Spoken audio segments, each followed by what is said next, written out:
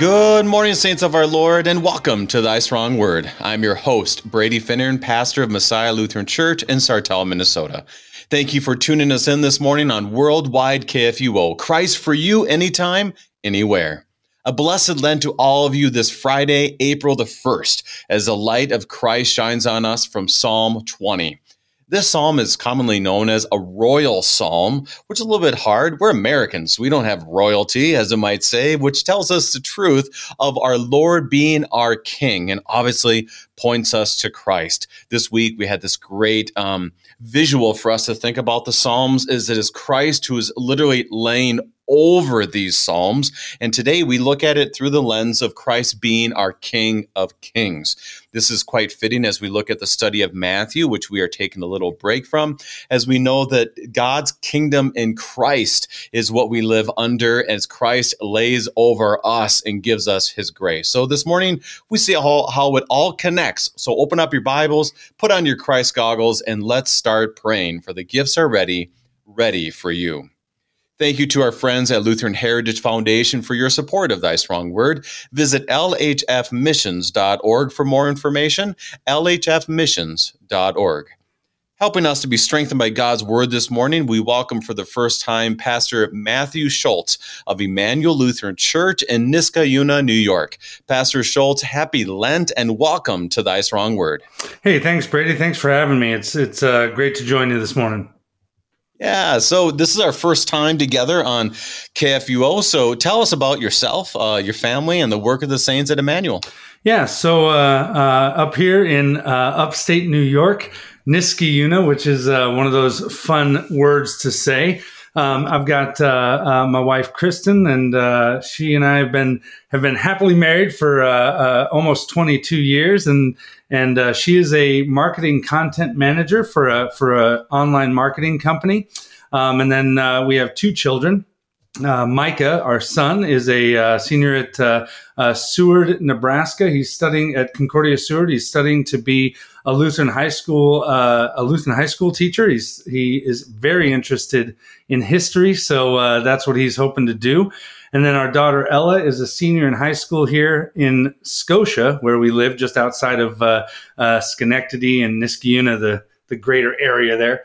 And she will be graduating this spring and is looking forward to going to college for architecture this coming fall. So that kind of makes up the family. Sure, we've got the dog Bo too, but Kristen tells me not to include him as one of the children anymore. So anyway, and then the ministry we've got here at Emmanuel, it's been a really great ministry here. What I've been called to do and what I do with churches is I often will come into a church and help them rethink themselves as they are maybe in a little bit of decline. And so I came to Emmanuel about 6 years ago, and we have really shifted things around and are really starting to reach into the community in a new way, having kind of retooled the ministry and rethought it. We are really aiming at a very specific demographic, and we've been hitting that, plus growing in other areas as well. And the best part is that we're not doing it alone. So we are working with two other churches right here in Schenectady, Trinity Lutheran Church and Zion Lutheran Church. We're literally a triangle of churches 1 mile apart from each other in any direction. And so with the work with Pastor Francis Rigobert at Zion and Pastor Patrick Singh at Trinity, we really have started to unite as three churches for larger impact in our community, and being able to use the varied gifts that we have as three churches, by being distinct, but also by coming together for things like a joint youth ministry to be reaching our students more effectively, and then joint care ministry, joint outreach ministries, and during Lent right now we're actually doing joint worship services for the midweek services, and it's great to see three churches coming together, worshiping in different ways, and getting to know each other. It's just a huge blessing. It's a lot of joy. So that's kind of been the ministry that we have done and that we are doing here, and God has blessed it, and it's just been a fantastic 6 years. So it's a reminder to our listeners that ministry, I guess it is correctly, that the proclamation of the word and giving out his gifts, it's different in each community, and how God bears fruit and what he does, and our pastors, because the way, one pastor does something is a little bit different than others. It's the same calling, the same, I would say, administration and proclamation, if you will, but the work looks differently, and the Lord blesses all of it. So we pray for our congregations. Many of us here are listeners in KFUO are from the Midwest. And you know what? The ministry is still working even in the state of New York. So, Pastor, I want to begin this way. Before we even get to praying the psalm, you have a lot of great stuff on the Psalms in general. So tell us about the Psalms. We're digging through it this week. We're going to go back to Matthew next week. But, the Psalms are a unique book, not only for the sake of it is the word of God, but also wider implications. So, Pastor, tell us about the Psalms, an overview, if you will. Yeah. So I think for me, the best way I ever heard it said is that the Psalms are like a mobile cathedral or a mobile temple for the people of God, both in the Old Testament and then, in our lives today. Just this idea of a mobile cathedral, and so if you think about much of the Old Testament is in narrative. So you get the stories of Abraham, you get the stories of Isaac and David, and they're these great and beautiful narratives. And so you're going along with the story. And so you kind of think of that like almost like a museum, the who, what, why, and when, right? So that's kind of like a museum building, right? And then you have the law. You've got Leviticus and Deuteronomy and the law in Exodus. And that's, you think of that like a courthouse, right? Okay, here's what you need to do. Here's how you live rightly as a person of God. And then you've got the prophecy.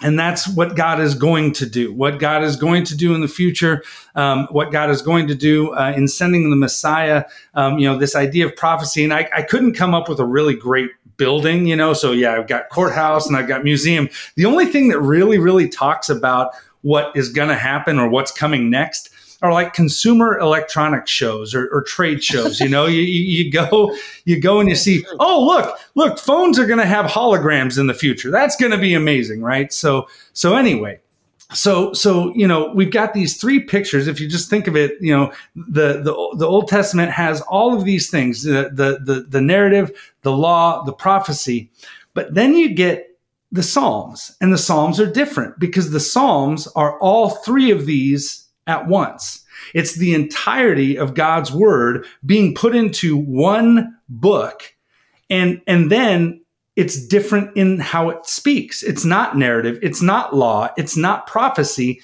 but it's picture. And so when I heard it described this way, like a cathedral, just imagine this. You as an Old Testament person, you're hearing the Torah read, you're hearing God's word being read, but then you come to the Psalms, and the same stories are being told, but it's using picture language. And it's like going into a cathedral and seeing the stained glass. So yeah, you're sitting and you're listening to the pastor preach, you're listening to God's word being taught, but you're also able to look at those beautiful stained glass windows, and right there are the stories of the Bible in picture.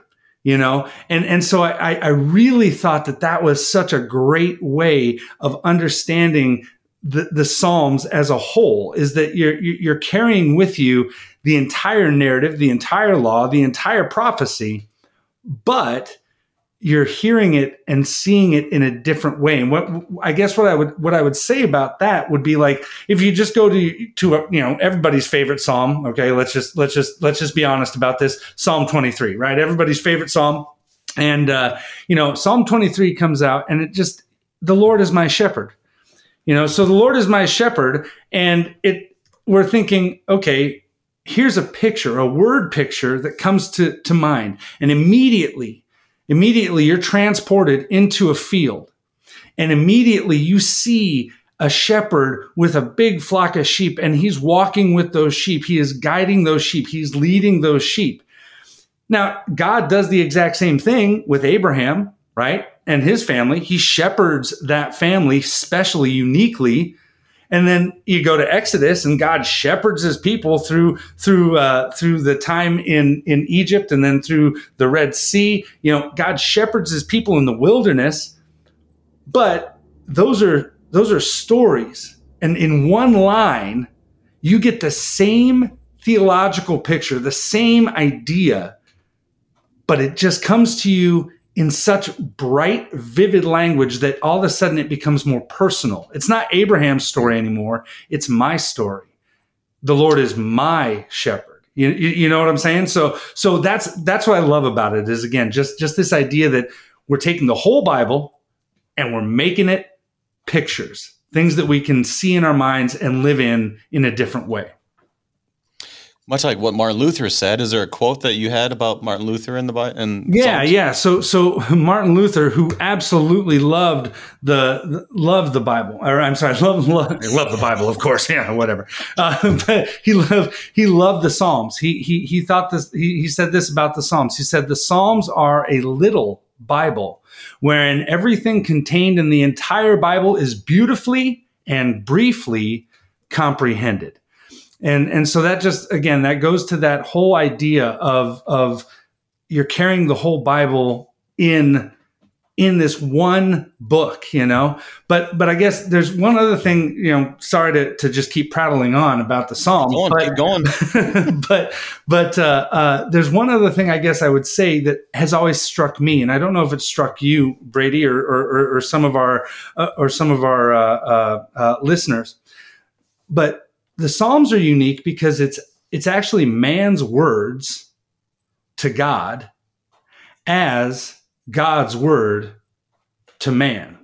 And what I mean is, the Psalms are songs and prayers of God's people. And then God turns around and through the inspiration of the Holy Spirit leads people to put these prayers, these songs, into a book so that they can speak to us. So in a very interesting way, these prayers that David spoke and Asaph spoke and others spoke and these songs that they sang, these were their songs and prayers and words to God. And then God turns around and allows us to hear them today and brings them into our lives today so that we're right there with David and Asaph and all the people of Israel saying and thinking and working on and studying the same ideas and the same pictures as they were. And that's always just really, really, I guess the word would be impressed or just kind of blown my mind is that, these are man's word to God, and then God sends them to us. I'm going to have to wrap my head around that a little bit, because you're exactly right of how powerful that really is, that God worked through those people of old. And it goes right back to Hebrews, spoke by the prophets and so forth, exactly what you're saying. And now he speaks to us by his son. And it just keeps coming back. And like I say often on this program, it's all gift. So great, wonderful overview of the Psalms. Each one is unique, and you've really brought it back to us today. So let's begin by praying Psalm 20. We are reading from the English Standard Version, Psalm 20, the 9 verses, and I will end with a Gloria Patri. We begin in prayer. Psalm 20. May the Lord answer you in the day of trouble. May the name of the God of Jacob protect you. May he send you help from the sanctuary and give you support from Zion. May he remember all your offerings and regard with favor your burnt sacrifices. May he grant your heart's desires and fulfill all your plans. May we shout for joy over your salvation, and in the name of our God set up our banners. May the Lord fulfill all your petitions. Now I know that the Lord saves his anointed. He will answer him from his holy heaven, and with the saving might of his right hand. Some trust in chariots and some in horses, but we trust in the name of the Lord our God. They collapse and fall, but we rise and stand upright. O Lord, save the King. May he answer us when we call.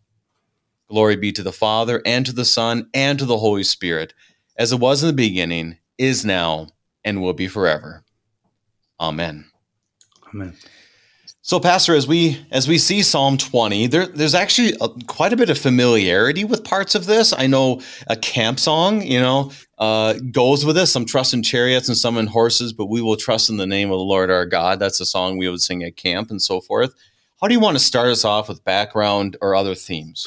Yeah, so I was just gonna I was like diving into the background again because Psalms can be a little bit different to get into because you got to work your way into the picture language, and so if you kind of know the context of what's going on or why this psalm is included, it can be helpful. And I really appreciated what you said right at the beginning, this idea of the royal psalm, this psalm is talking about the king, the king and his people, and that's what Psalm 20 is all about, and it's an antiphonal prayer, which means, again, if people aren't aware of that phrase, it just means it's a call and response. So if you can imagine, the people are gathered at the temple in Jerusalem, and they're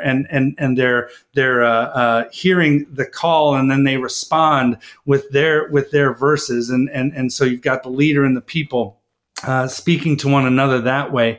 And then it's a prayer. It really is a prayer for the success of the king. And that's what we're going to really dig into, I think, today.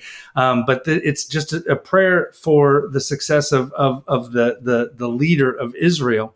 And some people think that it would have been used maybe right before battle. Like if they knew they were going out to face an enemy, they would use this, and it would be the prayer of the people.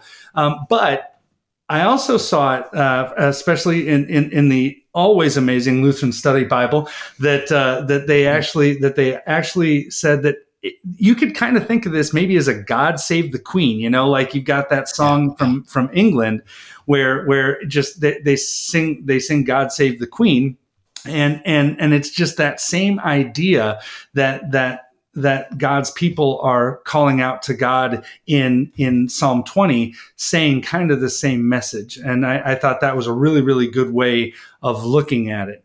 But I think all in all, if you just understand it as a prayer for a leader, a prayer for a national leader, that kind of puts it into perspective. And it goes really well with 1 Timothy 2, that says, "First of all, then, I urge that supplications, prayers, intercessions, and thanksgivings be made for all people, for kings and all who are in high position, that we may lead a peaceful and quiet life, godly and dignified in every way. This is good, and it is pleasing in the sight of God our Savior." So you have that same message. Pray for your leaders, pray for those who are in charge. Why? So we can live peaceful and quiet lives. And that's exactly what the people of Israel are doing in Psalm 20. And that's a good reminder for us. Would an example of this be, well, first of all, to pray for our leaders? Paul tells Timothy to do this.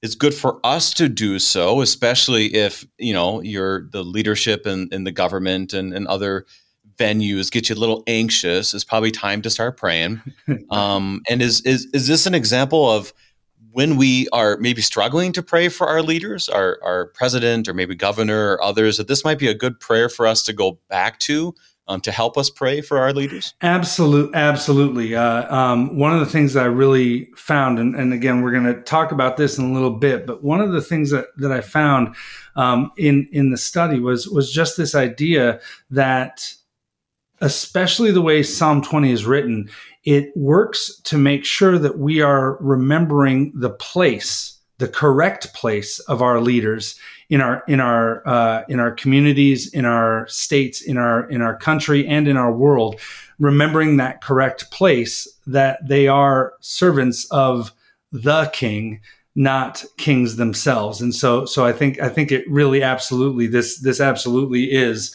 a great prayer that we can have today as well.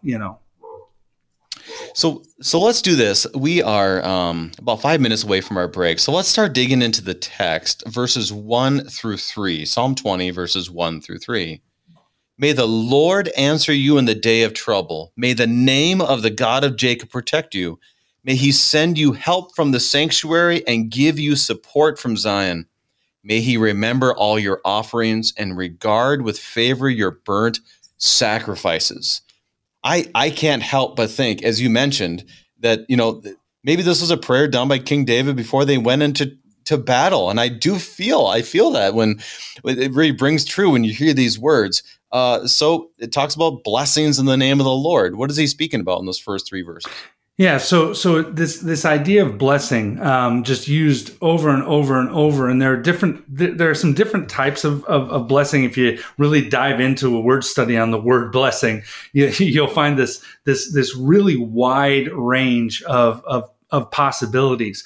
But in this one, the blessing that he's talking about is really saying that the name of God is where the power for our army, for our king, for everything, that the name of God is where all the power comes from. And we see that throughout the Bible. We see that when Moses is there at the burning bush, and he's asking, well, hey, if the people of Israel don't believe that it's you who sent me, who do I say sent me, right? And God gives him his personal name, that first time that he gives him the personal name, I am that I am. And that's the power, the power of what Moses' mission is going to be, is all based on this name that he's been given. But then you also see, miracles done in the name of God. The different miracles that happen in the Old Testament. Then you see victory in the name of God. David going up against Goliath, and what does he say? I come in the name of the Lord. So the victory, the power for the victory, is in the name of God, not in the slingshot, not in the rocks. It's in the name of God. And and then you look at just this idea of what it meant to be protected by the blessing of the name of God. And you look at Jacob, Jacob's always running from somebody. I mean, he's always running from somebody. It's his father-in-law, it's his brother, he's always running. But if you go and look at that story again and look at Jacob's life, over and over, this idea that, God's message to Jacob is, my name is upon you. I am with you. My name is protecting you, and just giving him that protection. And so I guess the way I look at this and what came to me is, the idea of diplomatic immunity. Right. So just a quick aside here. If you don't know what diplomatic immunity is if you're a diplomat and you're in the country that you're serving, right? So you're from, let's say you're a diplomat in Germany from America. Now, when you're over in Germany and you're there, the laws of Germany don't necessarily all apply because you have what's called diplomatic immunity. So let's say you're silly and you get caught speeding. I'm not saying that anybody should do that, but let's say you're a diplomat and you get caught speeding. The diplomat actually has immunity because the laws of his country supersede the laws of the country that he's in. And so as I was reading this, that's really the thought that kept coming to me. What they're asking for is, hey, we are asking for you, God, to put that kind of blessing, to put that kind of power around our army, around our king. Give him that kind of protection, and that's exactly what the blessing of God really gives, is that kind of protection for his people. But this prayer is specifically for the king. And I found a kind of a cool statement by a theologian named James Luther Mays, who wrote a great study on the book of Psalms. He said, "The king and the people who call the Lord by his name have the right to call upon him in times of trouble." And so because you're a member of God's kingdom, you get to call back to the consulate in heaven and say, "Hey, I got some issues. I need you to come and take care of this." And that's again, that's exactly what the people are praying for the king, to have that kind of protection. And that's a really powerful a powerful reminder for us, something that we see in this world that is exactly right, that, we can call on the name of the motherland, the one who brought us all things, to the name of the Lord, which obviously connects us to verse 7, but we trust in the name of the Lord our God. But right now, Pastor, we need to take our break. We are studying and praying Psalm 20 with Pastor Matthew Schultz, and we'll be right back.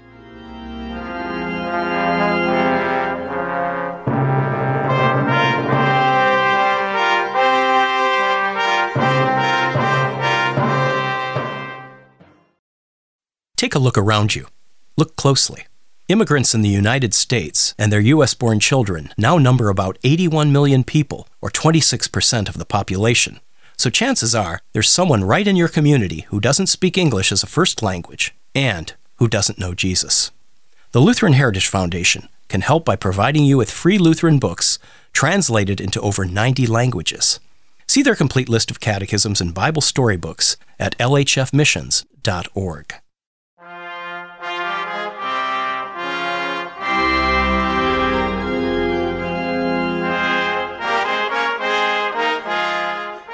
And welcome back. We are studying and praying Psalm 20 with Pastor Matthew Schultz of Emmanuel Lutheran Church in Niskayuna, New York. And Pastor, we just got through the first 3 verses, and it reminds us, where does our power come from? The name of the Lord. And I just want to ask one little side note. At the end of verse 3, it has that little word, that kind of a little pesky word in my mind. You go through the Psalms and someone says, Selah. What is Selah? Did you find anything on that?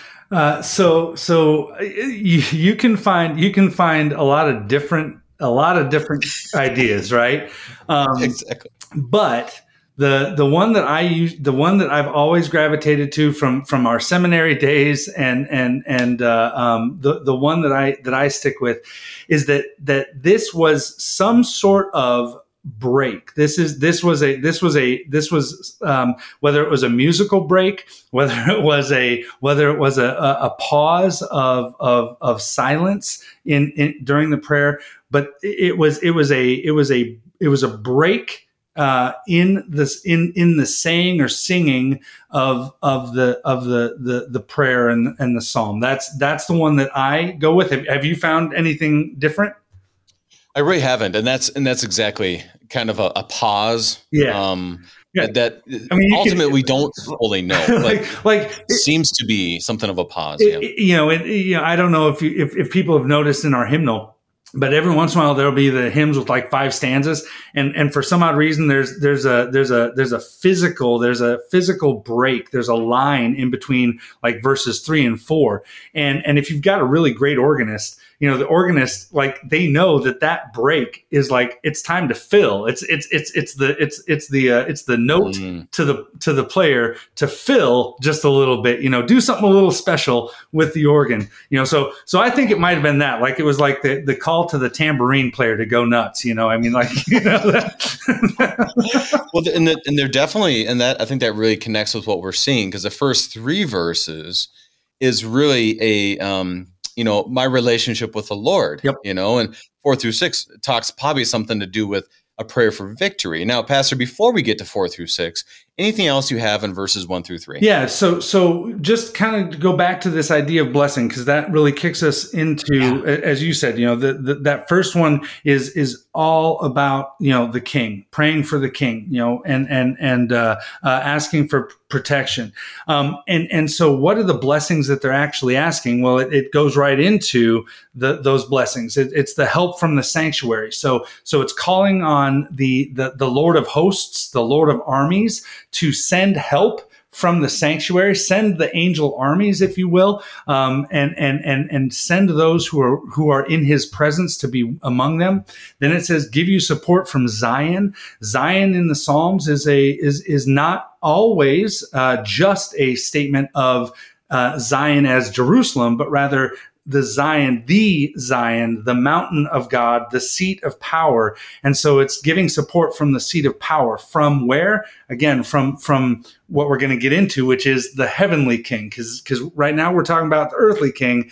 We're going to make that switch, but they're calling on the power to come from Zion. And then the last one is, verse 3, may he remember all your offerings and regard with favor your burnt sacrifices. So the blessing there is just this idea that you are in a right relationship. Again, in the temple culture of and the sacrificial culture of the Old Testament, being in a right relationship with God was done through those sacrifices that are done at the temple. And so if God is remembering the sacrifices that you've done, then you are in a right relationship with God. So you're walking with him in a right relationship. And obviously that points us right to the final sacrifice that we all have, which is, Jesus Christ. No more sacrifices needed, because Jesus made the sacrifice once and for all. But in these verses, it really is it's saying the same thing from their perspective. We want that right relationship. Remember the sacrifices that we've made for you, God. And I can't help but think about the petitions in the Small Catechism, where we'll say, well, why would I pray for thy kingdom come? Because God's kingdom is there, even if I don't pray for it. It's right there, that God knows thy will be done. God's will happens whether I pray for it or not, but I pray that it may be true in this petition for me. Yep. And that's exactly what's happening here is, Lord, remember my prayers. Be attentive to the ears of my pleas for my pleas for mercy, excuse me. Yep. And that really is, God invites us into this and says, hey, these are what you can pray. And he does remember, not only he hears those prayers, but he answers those prayers according to his grace. So I love that beginning. It really, I just keep going back to this battle theme you have, that they would have maybe prayed this before they went into battle. And it's just remember it, Lord, remember me, just like the man on the cross. Yep. Remember me in your kingdom. And it's a great, from a personal standpoint, it's just such a great reminder to us. Remember me in the midst of my battles, right? Remember me in what I'm going to be going through today, because we face those same battles. We may not be a king, except in our own house, or maybe not even there. But that's a whole nother story, but you just that idea of remember me in the midst of the battles that I'm facing today. It's just super comforting. Well, and that's the prayer we have. So I encourage our listeners, those 3 verses are great ones to have for the battles that you are going through in your life. So but don't stop in verse 3. Keep going. Verses 4 through 6, we will read, may he grant you your heart's desire and fulfill all your plans. May we shout for joy over your salvation. In the name of our God, set up our banners. May the Lord fulfill all your petitions. Now I know the Lord saves his anointed, for he will answer him from his holy heaven with his saving might of his right hand. Now, Pastor, I'm going to begin here and maybe skirt a little bit on some heresy just to see how Pastor Schultz is doing today. But it says right at the beginning that he'll grant your heart's desire. So basically, Pastor, I have a desire to get a new car, so I will pray that, and he will fulfill all my plans. What do you think? Yeah, no, it doesn't quite work that way, and it really goes back to I know. I mean, I've got some new car parts that I really want, and God just anyway. And so long story. Anyway, but But if you go back to verse 3, it's that, remember all your offerings, and going back to that right relationship. When you're in that right relationship, as you were just talking about, thy will be done, not my will be done, but thy will be done. So if my heart is aligned with the heart of God, then if my desires are what God desires, now I'm praying the will of God. I'm not praying my will. And so the idea that you're aligned in that right relationship, that you are aligned with the heavenly King. Again, we haven't quite gotten to the heavenly King yet, but that you're aligned with him. That's really where verse 4 is coming into. May he grant your heart's desire and fulfill your plans. That is really a call that we are in and working in the plans that God has, not saying, hey, just give me what I want. And so as we come to verse 5, may we shout, and see, the thing is, if you end at verse 4, you can easily be lost. But verse 5 goes right to the joy over salvation. Mm-hmm. So what's our heart's desire? Salvation. And guess what? We have joy over this. There's quite a bit in verse 5. Anything you want to highlight? Yeah. So really, again, with this being a prayer for the king, a prayer for victory, right? That's what they're praying. Again, verse 4. What is it that they're praying for? They're praying for that the king is successful, that he is granted victory, and so we get into verse 5, and this is really where this really deep theological shift occurs. And I think if I was going to say, if there is a key verse in Psalm 20, it's verse 5. Absolutely. And so stick with me here. Okay. May we shout for joy over your salvation. Whose salvation? Who is the your there? And this is where we start to make this shift, that we're not praying to the king, right? We're praying to the king, the heavenly king. We're praying to God our Father on behalf of the king, but what did we just pray for the king? Your salvation. So the your there is saying, going towards your King David. Let's say we're praying for King David. King David, we shout for joy over your salvation, that you have this salvation before God. And then we go to the next part, which is, in the name of our God, set up our banners. Now, all of a sudden, the king is no longer the king. The king is now part of the people, our banners. The people and the king are now praying together. And if you want to think of it this way, it's a democratization. Big word, a democratization of the victory to the people and the earthly king. So now we've shifted praying for the king to praying with the earthly leader to the king in heaven, that the victory would be ours. And then you get back to verse 6, I'm sorry. And then it goes to, may the Lord fulfill all your petitions. So now we shift back to the people praying for the king again. But it's in the midst of this understanding that the king is no different than the people. The king is the saved as much as the people are the saved before God. And that actually sets us up for verse 6 there, which is, I know that the Lord now I know that the Lord saves his anointed. So now the anointed, the king, is the one who is saved. And there's this, sorry, go ahead. Oh, this is really getting good, because it's speaking about the king and joining in his salvation. And it's a celebration because the king is saved as well. And then it goes right back to the King of Kings, that he is our ultimate savior.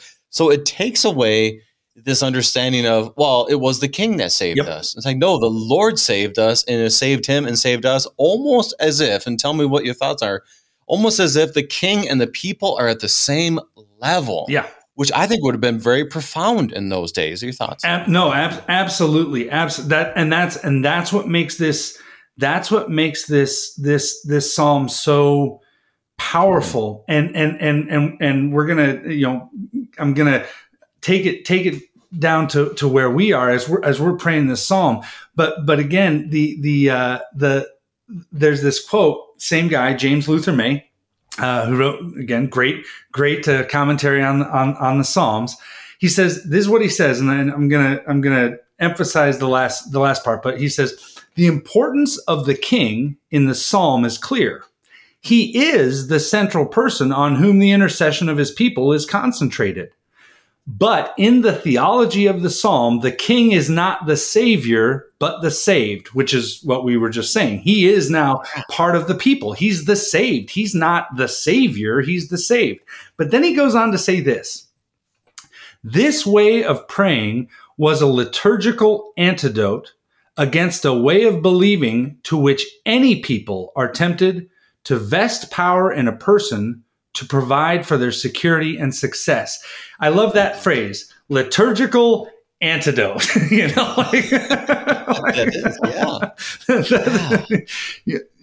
you're so tell us, go ahead. Tell us what that means. A liturgical antidote is not a normal word. I mean, you already pulled out democratization. I can't even say it right.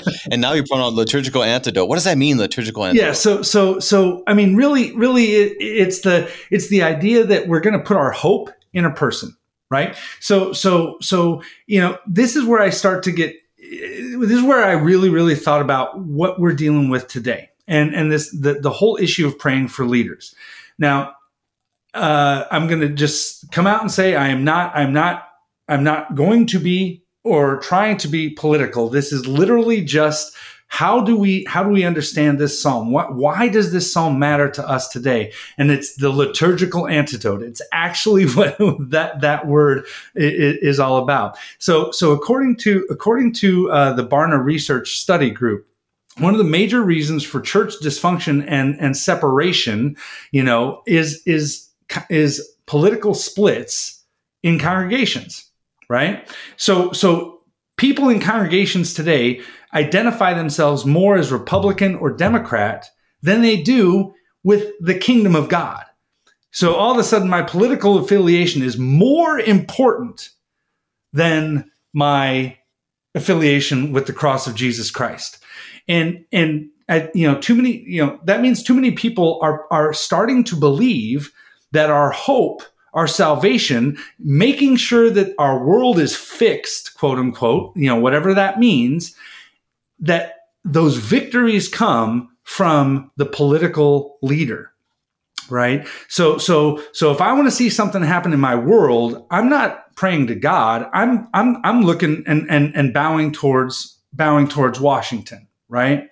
And this is something that we see not only today, but also if you go back into Paul's day, you get into the whole idea of emperor worship.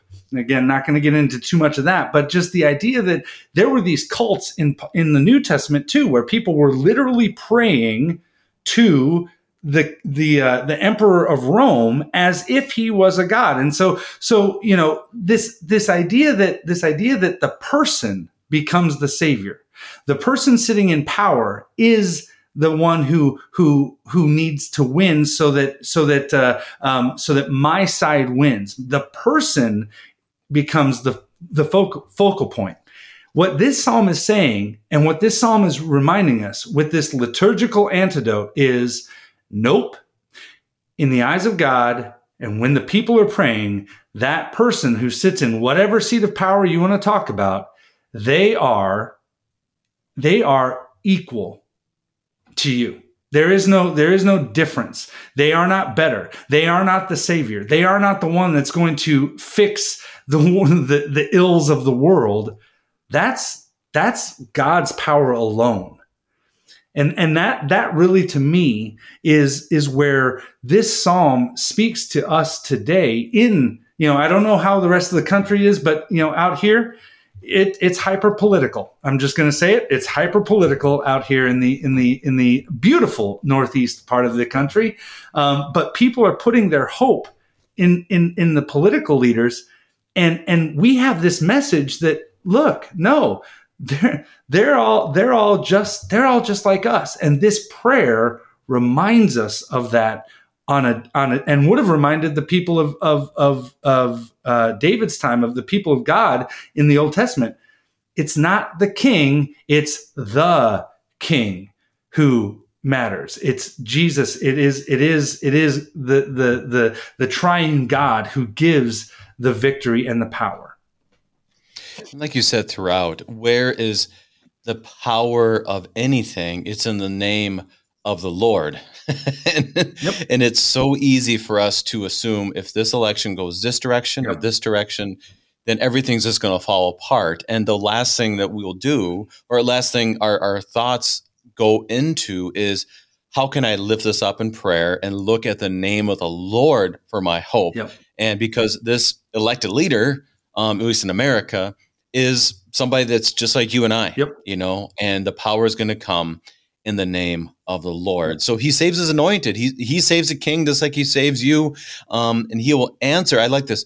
Verse 6, he will answer him from his holy heaven with the saving might of his right hand. So it kind of goes from there's power in his name, but also the power in his right hand and up from holy heaven. Any thoughts on that language? Yeah. So I love the right hand, right hand, left hand, right? So Luther's understanding of the two kingdoms, and left hand of God is the hand of judgment, the hand of law, the hand of government, if you will.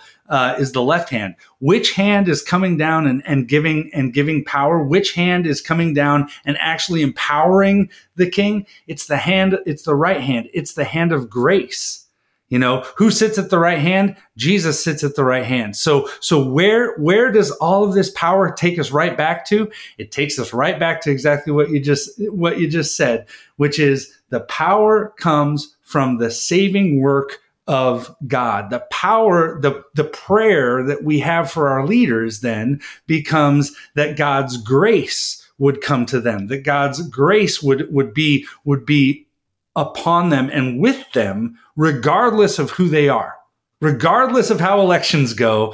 No, the power of the cross, that we pray, that we're actually praying for the salvation of the people, who are leading, and the power comes from the right hand of God, the hand of grace. It just absolutely, it's great language.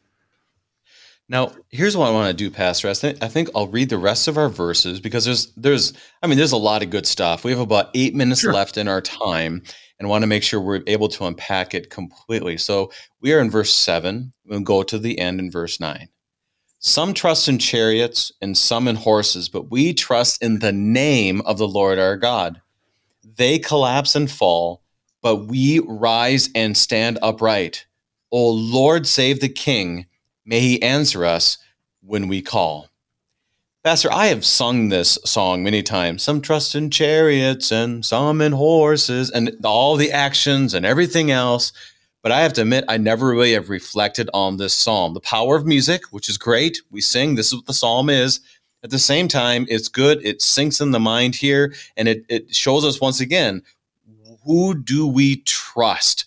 What is David telling us in these last number of verses? Yeah, so basically, this is a in their context, the Babylonians, the Philistines, they were people who were known for their chariots and their horses, and so that would cause people at that time to be very, very afraid of going into battle against them because they were well equipped, right? And so what these verses are saying is that we, as the people of God, we don't trust in our military might. We don't trust in how strong we are, and we don't cower in the face of it either, right? because we have the all-powerful name of God, the name of God that, again, has freed his people from slavery in Egypt, the name of God that has caused his people to survive in the wilderness, the name of God that has brought the people of God into Canaan and given us the promised land. That name is the name that now is with us. So we don't trust in our own strength. We're trusting in the name of the God who has called us and brought us here. And I really do. I think that, in these times of upheaval, like we're living in right now, right? So now there's all the saber rattling all over the world, and you see what's happening in the Ukraine. You see people trusting in their military might. And one of those reactions for us as Christians and as Americans might be, well, let's we're bigger, we're badder, we can do it. We can do this. But this Psalm reminds us, no, that's not where we put our trust. We put our trust that God's got this. He's in control of human history. He's the one who is going to get us through this fight. And then it gets us to this idea of, we have we trust in the name of the Lord, our God. And again, back to this idea of we're going into battle, but because we're going into battle with the name of God, our God is powerful. Our God is protecting us. Our God is sending his angel armies from heaven. He is coming down from the seat of power. His right hand and his holy arm is going with us. The name of God assures the victory. But for us personally, where we can go is each and every single one of us has been marked by that same name in baptism. So each and every one of us has been called by the name of God, called children of God by our baptism. And so we know that we already have the victory over sin, over death, over the devil. We have victory over everything that this world can throw at us because we have already been given the name of God. We have that power going with us. And this is just a reminder of, things collapse and fall. And this is not like you got to be worried for the state of your government. But as we look at something like Ukraine, we grieve. And it is very heartbreaking to see those kind of situations. The more you learn history, and I know you like history, and obviously your son does too, as he's studying to be a history teacher, but, great kingdoms fall. And this is prophetic in that sense too. Like you talked about the cathedral, it's just like, yeah, all this can fall. This is a mighty fortress is our God, as we sing. But we will rise, not because of our power. That's been made known throughout this. And we'll stand upright because it is the Lord who fell and rose again. And we might go to dust, but we will rise again. And this is Lenten language. This is Easter resurrection hope. I mean, you can't help but not see Jesus laying over this psalm. Absolutely. As you see those words. We grieve, but yet we know that there is a sure and certain hope in Christ. Pastor, we have about 3 minutes left. Verse 9, as you mentioned, alluded to the beginning, it's just kind of like, okay, is this an English verse? Did the Lord knew about England, so he added verse 9? No, what is he telling us in verse 9? No, so it's actually a bookend. If you look at verse 1, and it says, may the Lord answer you in the day of trouble. Right. So the you, again, praying for the king, but then verse 9. So we're praying for the king, but now in verse 9, we've made the full shift all the way to, O Lord, save the king. May he answer us when we call. So we've made that shift from praying for the king and thinking about the king to now it's all of us calling all of us together and praying to the king. So again, this psalm just moves us away from directing our thoughts and having everything be about the leader, the earthly leader, and it pulls us right back to and ends us with, yes, Lord, save the king, save the leader, be with them, but we know that it's you who is doing this. We know that it's you who gives the victory. It's not the earthly leader. Pastor, we have about a minute and a half left. When would you suggest or encourage, I should say is the right word, for people to read, ponder, proclaim, and pray the joy of this psalm? When would be a good time? Yeah, I think again right now with the upheaval in the world, I think it is a great, as you said, Pastor Finnan. It's a great reminder that kingdoms do fall, but we stand. That it's that again mighty fortress. I think the other time would be election time, right? So we're looking toward November, and we got the midterms, and people are going to get all freaked out, and everybody's going to be saying one way or the other. If they win, we're all in a heap of trouble. If they win, we're all in a heap of trouble. And so this is a really, really great reminder that no, we pray for all our leaders, and we ask God to be with all of our leaders, because at the end of the day, we are not R Republican, we are not D Democrat, we are not I independent, we are C Christian. We are the people of God in the kingdom of God. Our affiliation is much, much bigger than any political party. And this prayer reminds us of that, and reminds us to put our trust in God, not in government. And that's when we're reminded, keep praying, saints of our Lord. Pastor Matthew Schultz of Emmanuel Lutheran Church in Niskayuna, New York, giving us God's strong word from Psalm 20. Pastor Schultz, thank you for bringing us his gifts. Thank you. I'm your host, Brady Finner, pastor of Messiah Lutheran Church in Sartell, Minnesota. Thank you for joining us, and the Lord keep you safe in the palm of his hand.